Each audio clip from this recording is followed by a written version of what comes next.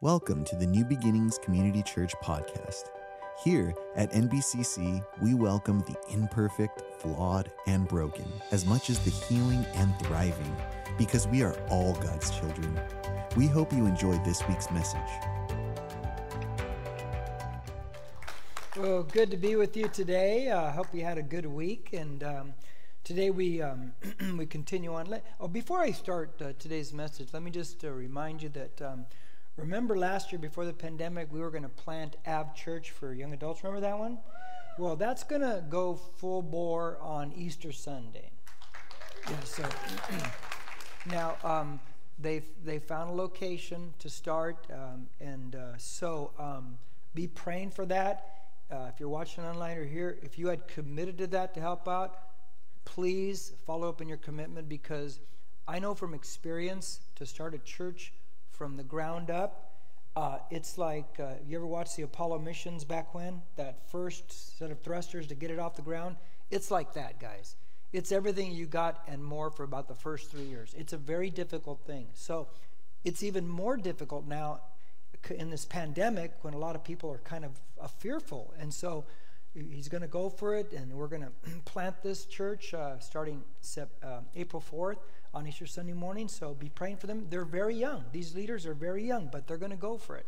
And I was 35 when we started this from my house, and my son will be 20. He's 27, and so I can't even imagine at 27 starting a church. So be praying for them. Because it's going to take a lot to get it off the ground. Amen? We're going to talk about who is Jesus today. And last week, as I'm doing this Easter anthology series, I started with this message that you need God to have miracles, and therefore if there's miracles, there is resurrection. But if there is no God, there are no miracles, and if there's no miracles, there's no resurrection. And I started that way because I want to get to April 4th, and I want to talk about why I believe in the resurrection and the evidence for these things. But I wanted to start with the evidence for God, for a creator. And that's why last week I just started with a verse or three verses, but one in particular, the first one in the entire scriptures. In the beginning, God created the heavens and the earth. And from there, I just put that verse aside for now, and I saw and I showed you what science has found out, what scientists have found out, Nobel Prize winners and everything, including Einstein saw this, that the universe did have a beginning. It's not eternal. And so there was a beginning point when everything, Big Bang or whatever you want to call it, came into existence, where everything wound this thing up, and it's winding down now. A couple Nobel Prize winners, Penzias and Wilson, also saw remnant heat from that Big Bang, from the original moment when time, space, and matter came into being. And looking at that, it would take a timeless, spaceless, immaterial being of supernatural power to start this thing. And so that's what I try to show, that they found out that there was a beginning of the universe. Now the question is, what started this thing? Now, I believe it's God, the supernatural being. I believe that science backs up the scriptures now. And more archaeology and science, they seem to back up the scriptures as they go along. Now, before I get into this whole thing about who is Jesus, there's a lot of little side shots I want to take this morning, because I don't know if it's the older I get, but I want to make sure that you are prepared to reason out why you believe what you believe in any arguments coming at you, because there is so much attack on the Word of God, and it's been that way since Genesis chapter 3.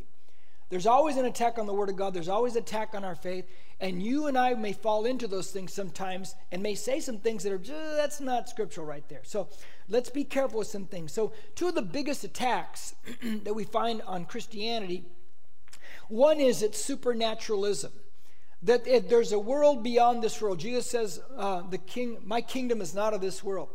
Now, this attack on this supernaturalism, like miracles, etc., it's not new. It's not new at all, because the Sadducees in the book of Acts, they did not believe in a heaven or angels or afterlife at all. They were religious, what you call naturalists. They think this is all there is, nothing beyond it. That's weird, a religious naturalist. So there's an attack right there on those things. But the biggest attack that you will find in your life, maybe, is Christianity's exclusive claim. What do I mean by that? Well, in Acts 4:12 it says there's no other name under heaven given among men by which we must be saved except the name of Jesus Christ. Christianity is exclusive. It states that this is the only way that you get to heaven. It's the only way that you get to God. Now, there's an attack on that, and one of the things I like to tell you, and you've heard me say this multiple times, and I want to make you get this in you. They say that all religions are the same. Have you heard that statement before somewhere? Well, it's just not true, because all religions are fundamentally different and at best superficially similar. But the difference between Christianity, among other things, is that all religions in this world except Christianity, their statement is you got to do good deeds to get to heaven or paradise or whatever their concept is. But the question is, I've trained you to do, and I do this whenever somebody approaches me in that, or when a pair of people come to my door, I always get them to the point to admit, because it's what they believe, that you got to do good works to get to heaven or whatever their concept of heaven is. And then I ask the question, how many good works is enough? How good is good enough? You got to get to that question right there. Is it 150? Is it 500? Is it 1,000? Is it 1,200? Because they cannot answer the question, because an incorrect presupposition that you can get to heaven by good works. But all religions make that statement except Christianity. Christianity says that you can never be good enough to get to heaven, that you need a Savior come down to earth who's going to save you and I. His name is Jesus Christ. Amen? Now let me give you one example of how different these things are when people say, oh, all religions are the same. Let's take the Quran and Muhammad. Muhammad wrote, get this, he wrote 600 years after the crucifixion. He never, ever went to Jerusalem. And here's what he says about Jesus Christ on the cross. He says, they didn't kill Christ Jesus, only a likeness that was shown to them.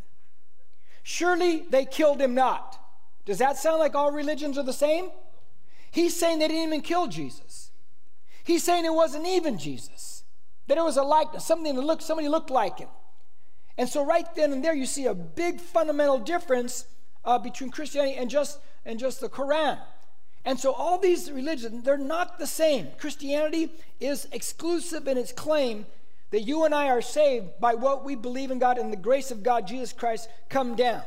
Now, we pointed out last week, once again, that everything points to something began this thing. Something created everything. And as I weave in and out of this, you're going to hear me make statements again. Some I made last week. I'll make them again. I'll make them in the future because I want you to get it. Because we live in a day when we've got to be able to not argue our faith, but reason out logically our faith. Does that make sense? Because I think our faith is very rational and very logical. And it has plenty of eyewitness to our faith. Okay, so I want you today, turn to John chapter 1, if you would. One of the great books of the New Testament, the fourth gospel, written by an eyewitness, John, who walked with Jesus, talked with Jesus, saw him crucified, saw him die, and then saw the resurrected Jesus Christ. Now, verse 1 through 14. And by the way, if you've ever read the Gospel of John, you will notice something, hopefully, that it begins in chapter 1. It's almost a replay of Genesis 1. It's the creation. And then in chapter 2, you get to a wedding in Cana. Isn't that interesting? Starts with creation and then gets to a wedding. Well, in Genesis, you start with creation in chapter 1, and then when you get to Genesis, you get to the wedding supper of the Lamb. Any amens on that? So you see parallels like this through Scripture. It's really interesting stuff. Now, I'm going to read 14 verses. I'm going to read them rather deliberately because I just think there's 14 of the greatest verses. And it says this. And then we're going to go back and dissect it. In the beginning was the Word. And the Word was with God.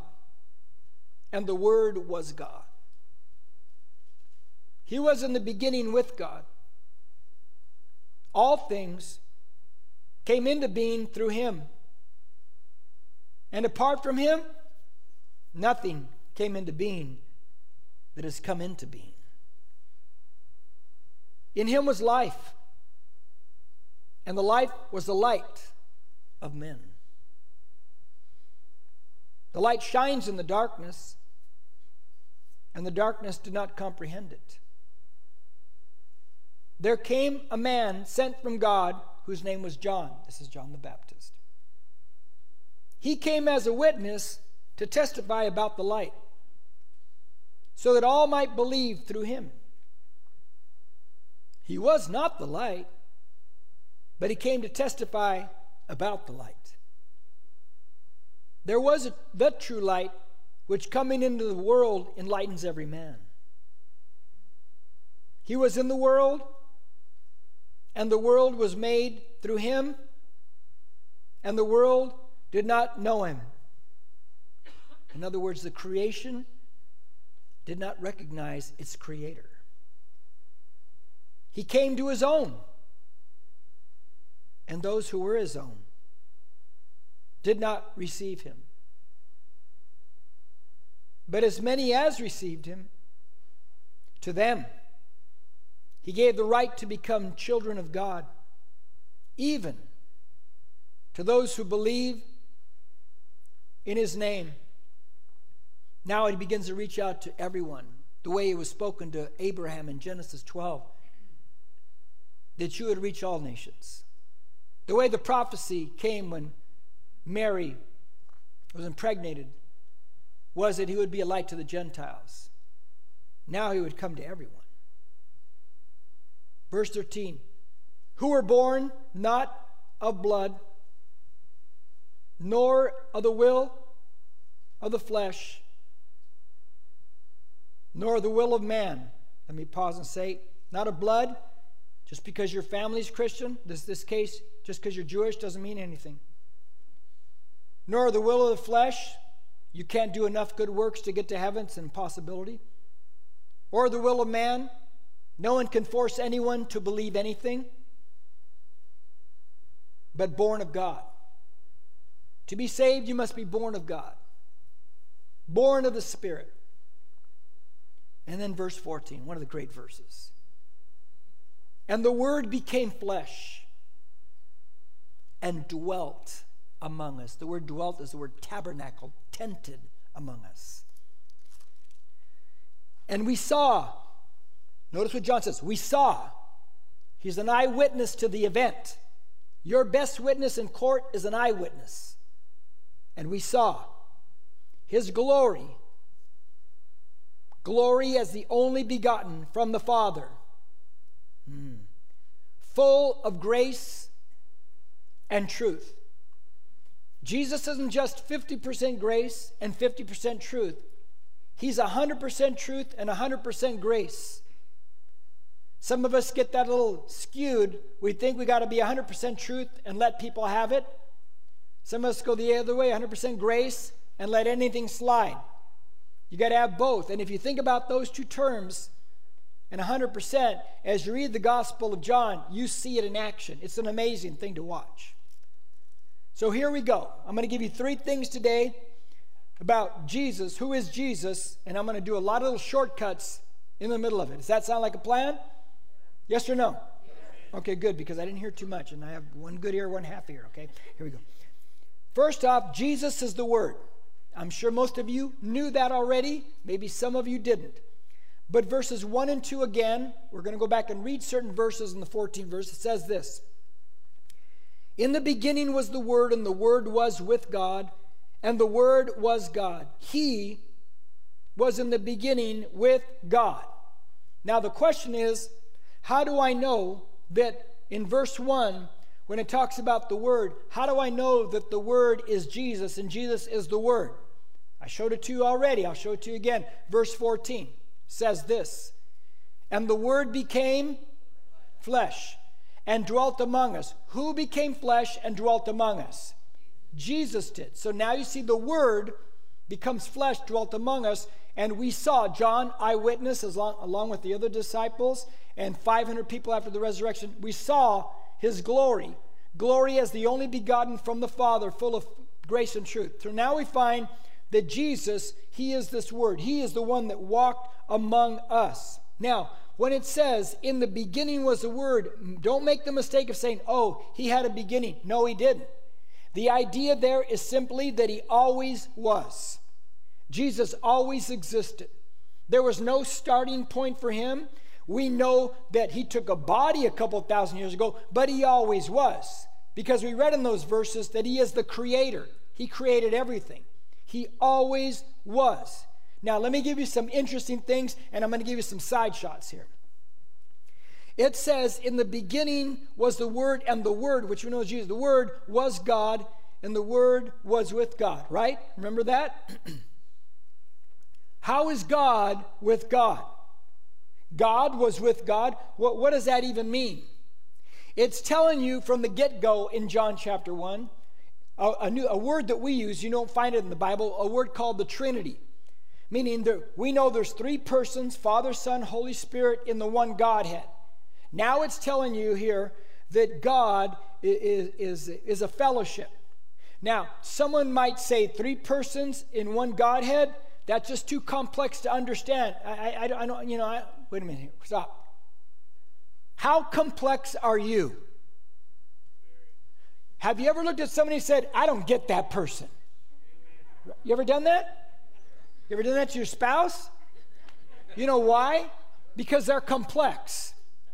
Have you ever said to yourself, I don't get myself? You ever done that? Because you're very complex. So you don't throw things out just because of complexity. See, just because we cannot fully explain and understand three persons, one Godhead, God is complex. You don't throw it all out. We live in a finite mind, and God is infinite. Any amens on that? Now, if you think God was with God, this is a big deal now that John is stating to us, because God is a fellowship. Father, Son, Holy Spirit. And what's great about that is this, because later on, it says, to as many as received him. We read that. In other words, God is a fellowship of three, but he invites anyone who wants to as many as received him, they can come in to that fellowship with God. Did you catch that? You're allowed to come in fellowship with God. That's an amazing thing. Let me tell you, in Genesis 1, when it says that every human was created in the image and likeness of God, among being of higher intellectual capacity and moral, you have morals in your life above everything else. One of the things about that is that God spoke in the beginning, and then God said, let there be light, and there was light. And then God spoke to Adam and Eve and said, be fruitful, multiply, and fill the earth. One of the things about the fellowship and being created in God's image is this, that God can speak to every human on this planet. Any amens? That's one of the great things about being created in the image and the likeness of God. That elevates us above the animals. But you can know God personally. I had hardly any thinking about God in my life. I never thought about it. I remember one thought I had when I was about 15. And my thought was? I remember thinking this. But this is the only thing I can remember thinking about God. I remember thinking, I believe there's a God, but who's Jesus? And I remember thinking that. But other than that, I couldn't tell you I had many thoughts about God ever.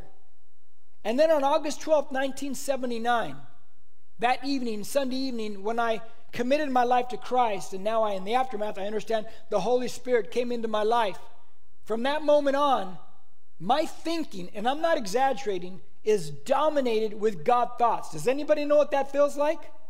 No, raise your hand. I want to know. Your thinking is dominated by God thoughts. Why is that? Because the moment the Spirit of God came into you, your mind is Holy Spirit, user-friendly. Now you are in that fellowship. To as many as received him, Father, Son, Holy Spirit, now we join in that fellowship. Any amens?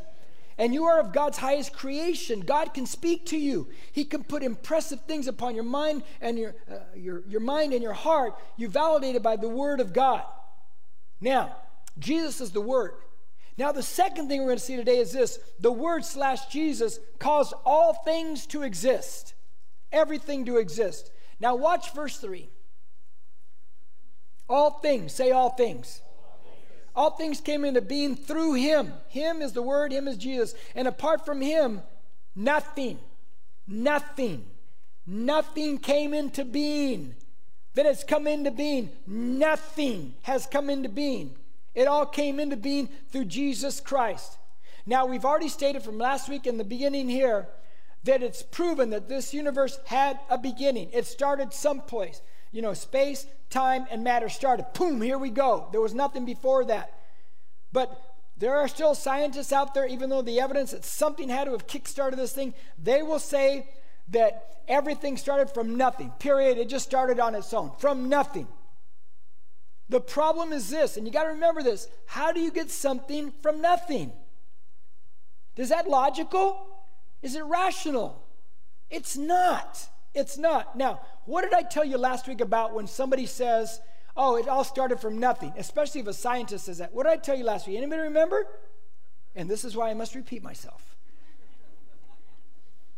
When they say, the ones who do not believe, they're not theists, they don't believe in God. When they say that the universe started from nothing, do they mean nothing? Do you remember what I said last week? Do they mean nothing? They don't mean nothing. They mean that there still is something. They're not going to tell you that, though. And I use the illustration of Stephen Hawking. Remember the illustration? Stephen Hawking said, and he writes in his book, he says, because we have gravity, therefore the universe could be created from nothing. I have a question. Is gravity something or is it nothing? It is something. So you got to get to those questions, and then you ask him, okay, who created gravity? How did that get here? See, you have to think like this, and it's very logical, is it not? It's very logical, it's very rational to think like that.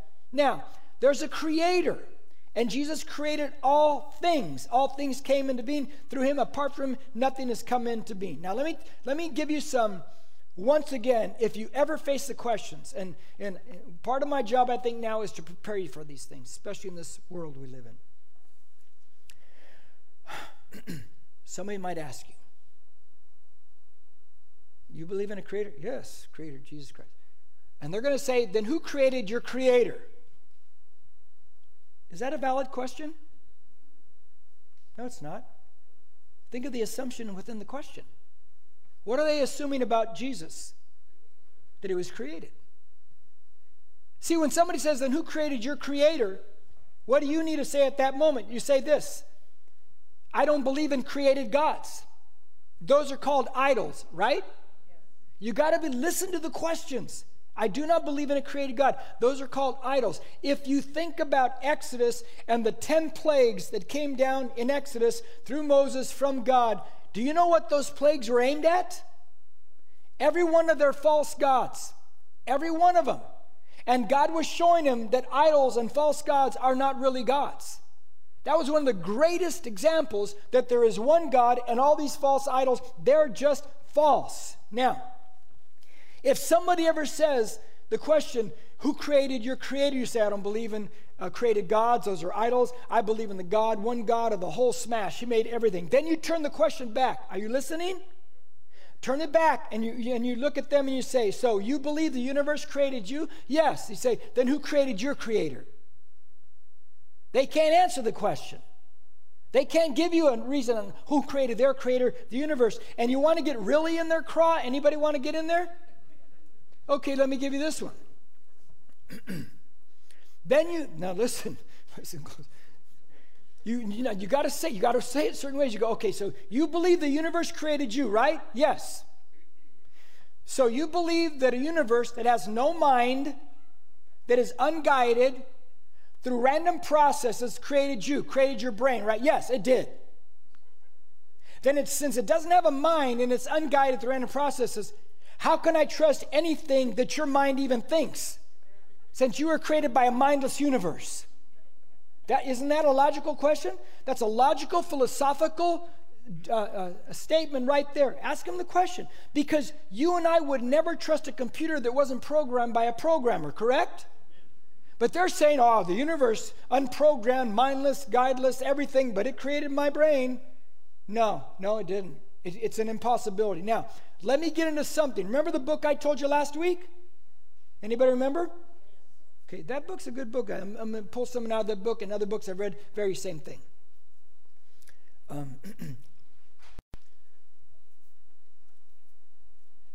Do you guys know that they don't make alphabet cereal anymore?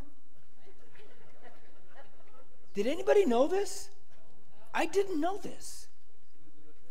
And I went to look for some at Walmart. And people sell the old boxes for like $40. And I thought, the illustration isn't worth $40. So I thought I'll take a shot at Walmart yesterday. No alphabet cereal.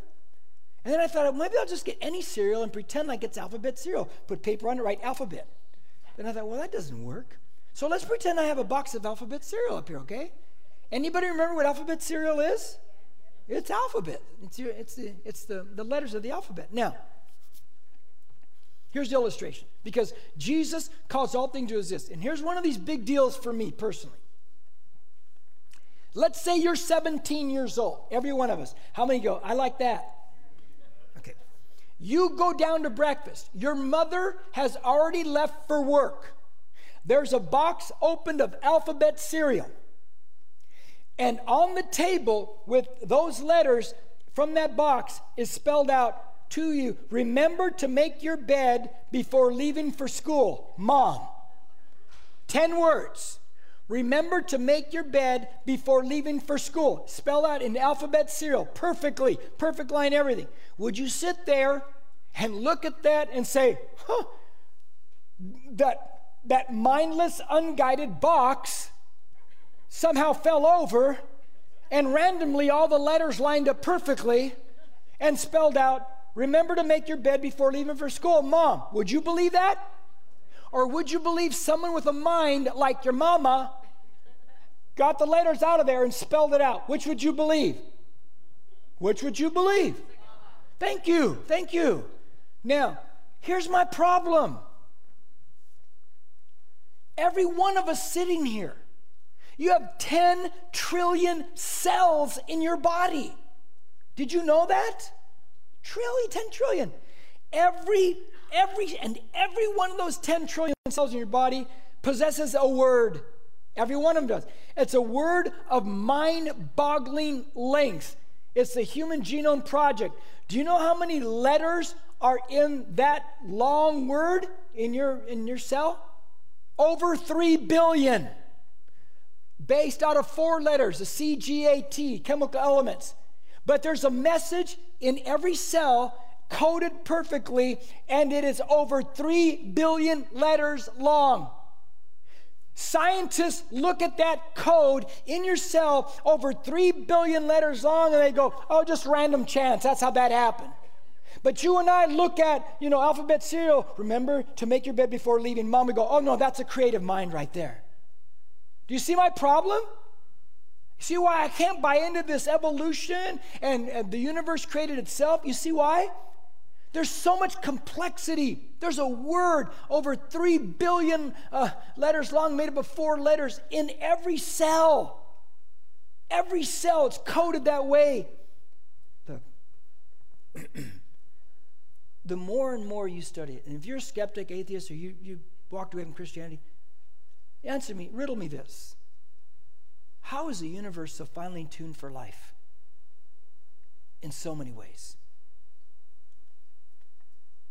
I don't get it. I don't get how people can't see it unless they don't want to see it.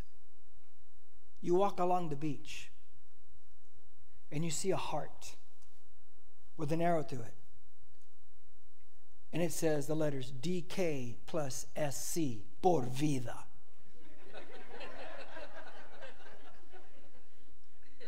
What do you conclude? That a crab walked along there, or sticks fell, or what do you conclude? Either DK or SC wrote that in there with a stick or their finger, right? You conclude that a mind did that, but then they look at the human cell, over 3 billion letters, they go, oh, random chance. I can't buy it. I just can't buy it. That's why I have a hard time with these things when people say, just random chance. No, it's an impossibility. There was a creator. And by the way, when they say that it's random chance over 3 billion letters, and then they have the nerve to tell us Christians that we're irrational? When they look at these things and they don't want to see it, you know what the difference is? It's how you begin. Is your worldview materialistic, which is only physical, that's all you see? Or do you begin with a worldview of God? That's really it boils down to that. Now, let me move on because I'll get stuck on that one because it really chaps my hide, okay? Now, look at verse 4 and 5 of John chapter 1. It says this, in him is the word, Jesus Christ. In him was life. Now, in Jesus is life. Now, watch. And the life was the light of men. Now we see that Jesus is the light of men. Verse 5, the light shines in the darkness, and the darkness did not comprehend it. Now, what is John telling us? Listen closely. Here's what he's saying. He's saying, if you and I try to explain life without God, we will walk in darkness. That's exactly it. Thank you for saying it out loud there. If we try to explain life without God, we'll walk in darkness. C.S. Lewis said this. I love this quote. I believe in Christianity as I believe that the sun has risen. Not only because I see it, but because by it, I see everything else. Did you understand that? Or are you falling asleep? By the light of God, I understand everything. It gives me greater clarity. Listen. And I also think one of my jobs from here on out is just, it's like a culture clash for me. I see what the scriptures say and I see the culture. And I still think a high percentage of Americans think right. I think it's a small percentage of trying to control our minds and our thinking and sway us and get us afraid to share the word of God for fear that we're going to be intolerant. We were talking about this in the Navy room. You can be as intolerant as you want to be. If it goes against the word of God, lovingly you state what you believe. But the culture, what they're trying to push on us is crazier and crazier. I sit back sometimes and I think, how much crazier can we get? These ideas and things. But why? Why are they thinking so crazily? Why? They have no light. They have no light. They've rejected Jesus Christ. They've rejected the word. And if you don't have the light, you're going to interpret life any way you want to. It's going to be your own opinion. All these little dictators walking around, their thinking has been darkened according to Romans 1. And if you ever want to see a commentary on what we're seeing, and this is not new, it's always been, whatever civilization, read Romans 1. It'll be the commentary on the whole thing. But we're watching a world that's guided by its own dark thinking. And like I said, I think there's still plenty of Americans, a higher percent of Americans, that think right. But all that's coming at you is controlled by a very few. And that's the way and it's been that way for decades, in case you have not wised up to that yet. Now, the third thing is this. Jesus, the Creator, took on a human body. Now, the Creator takes on a human body. Now, we're going to read verse 14 again. We read it earlier, and it says this. And the Word became flesh and dwelt among us. And we saw His glory, glory as the only begotten from the Father, full of grace and truth. In other words, the Word, who never came to be, because He always was, came to be human. The Word, who never came to be because He always was, He had no beginning, He wasn't created, came to be human. That's amazing, isn't it? That here you have God and God inside a human body, God and man. Now the question is, somebody might throw at you, is this. He's both God and man. How do you explain that? Well, I can't. And then somebody might say, well, I can't believe in something you can't explain. Really? Really? I said this last week, and I've said part of it this week already, but I'll say it this week. When they say, I can't believe in something you can't explain, okay. Then you ask them, tell me what gravity is. And I always say with gravity, because that way you'll remember it. Tell me what gravity is. And they will say, well, it keeps you on earth. No, I didn't ask you to tell me what it does. I should tell me what it is. Every scientist on the planet, if they're honest, they cannot tell you what gravity is. They know what it does, but they can't tell you what it is. If they're honest. If they're honest. But you think about gravity, I can't explain it, but I use it, don't I? Don't I? I can't explain how God and man exist in that same body. I can't explain it, but I can sure use the benefits of it, right? Right?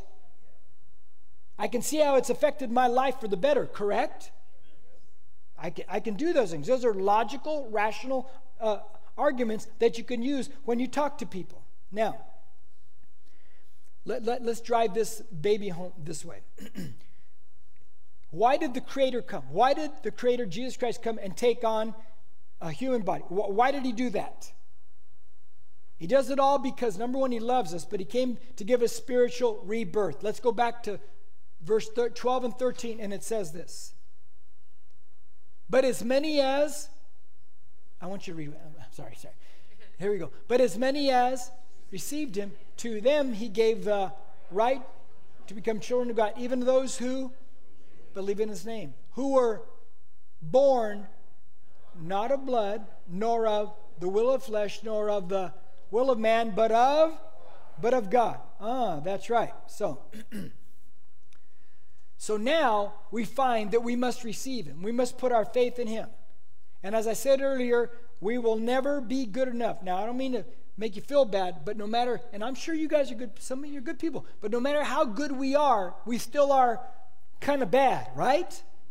And if you're not sure about that, I got a challenge for you. This week only, every second of the day, you walk around with the mindset and keep telling yourself, I'm going to be good this week. I'm going to be good. And then you'll find out how bad you really are, right? If you're focused on trying to be good all week long, then take notice of your thinking process, of what you do, then you're going to find out how bad you really are. And so would I. When you try to be good, you're going to find out how bad you are.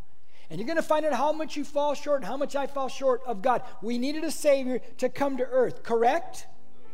Correct. Now,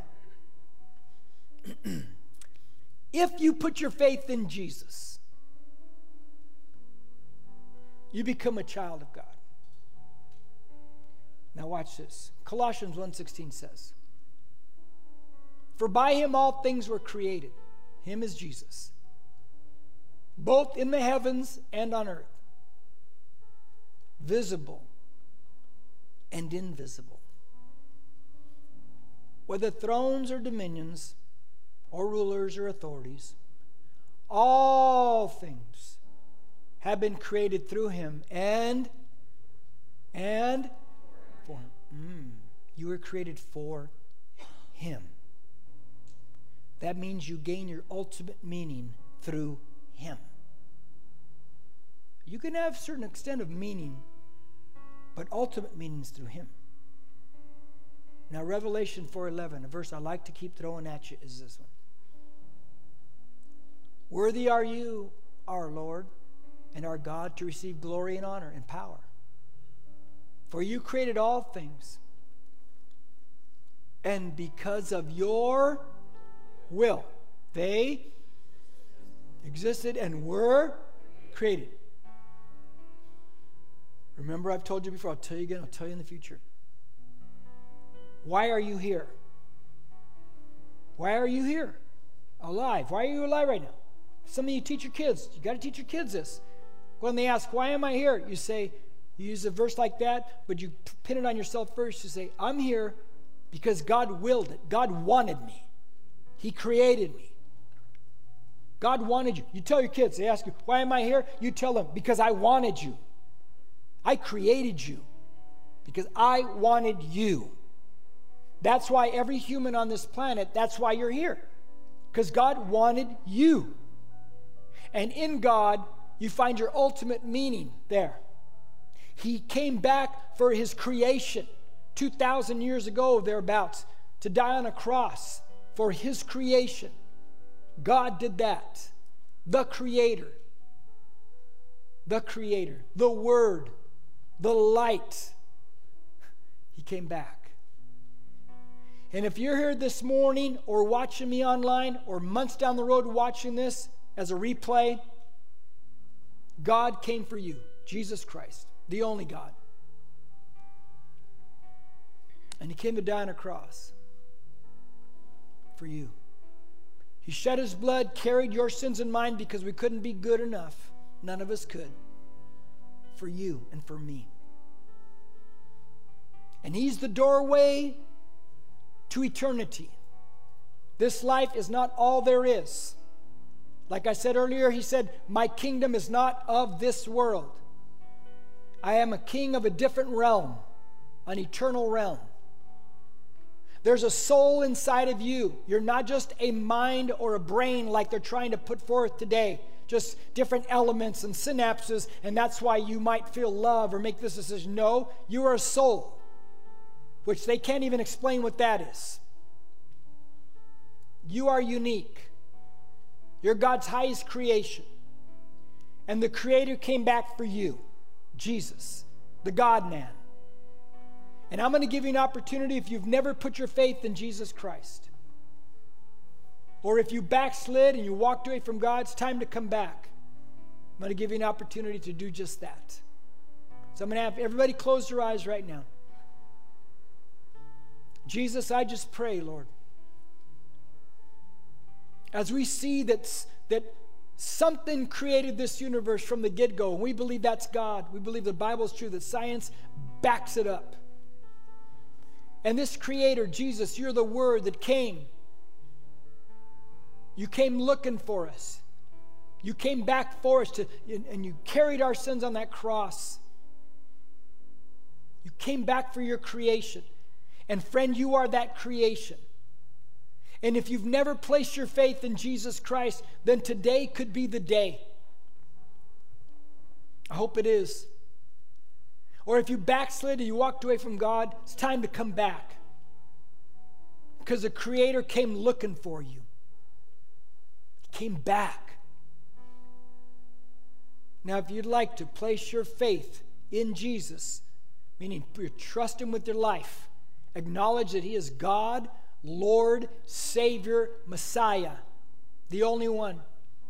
Good. Or you backslid. You want to come back. Good.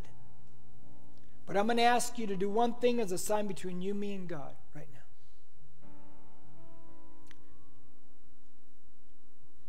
Correction.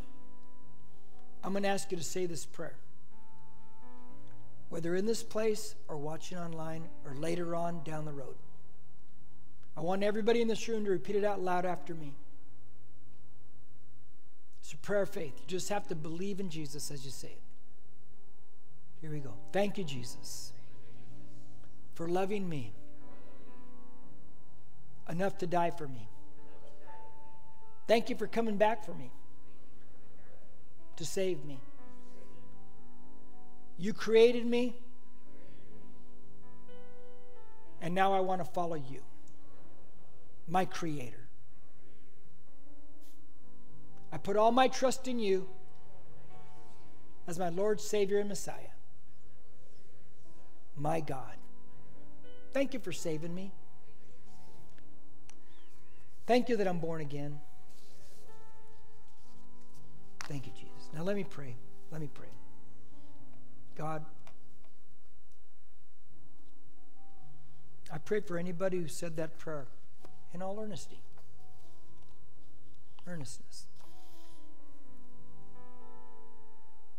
Spirit of God, you dwell in them now. The light lives in them. And I pray you begin to see clearly now.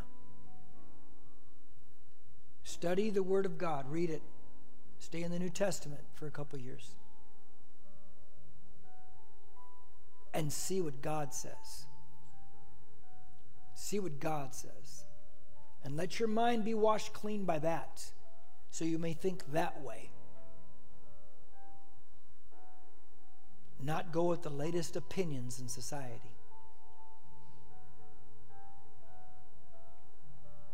Thank you, Jesus. Thank you, Jesus, for your goodness, God. Thank you for saving people. In Jesus' name we pray, and we all say, amen and amen. Stand up with me, everybody. If you need prayer or dedicated your life to Christ, please reach out to us on our social media, on Facebook and Instagram at NBCC Norco, or email us at hello@nbcc.com. Thank you for listening. Don't forget to share and subscribe to this podcast.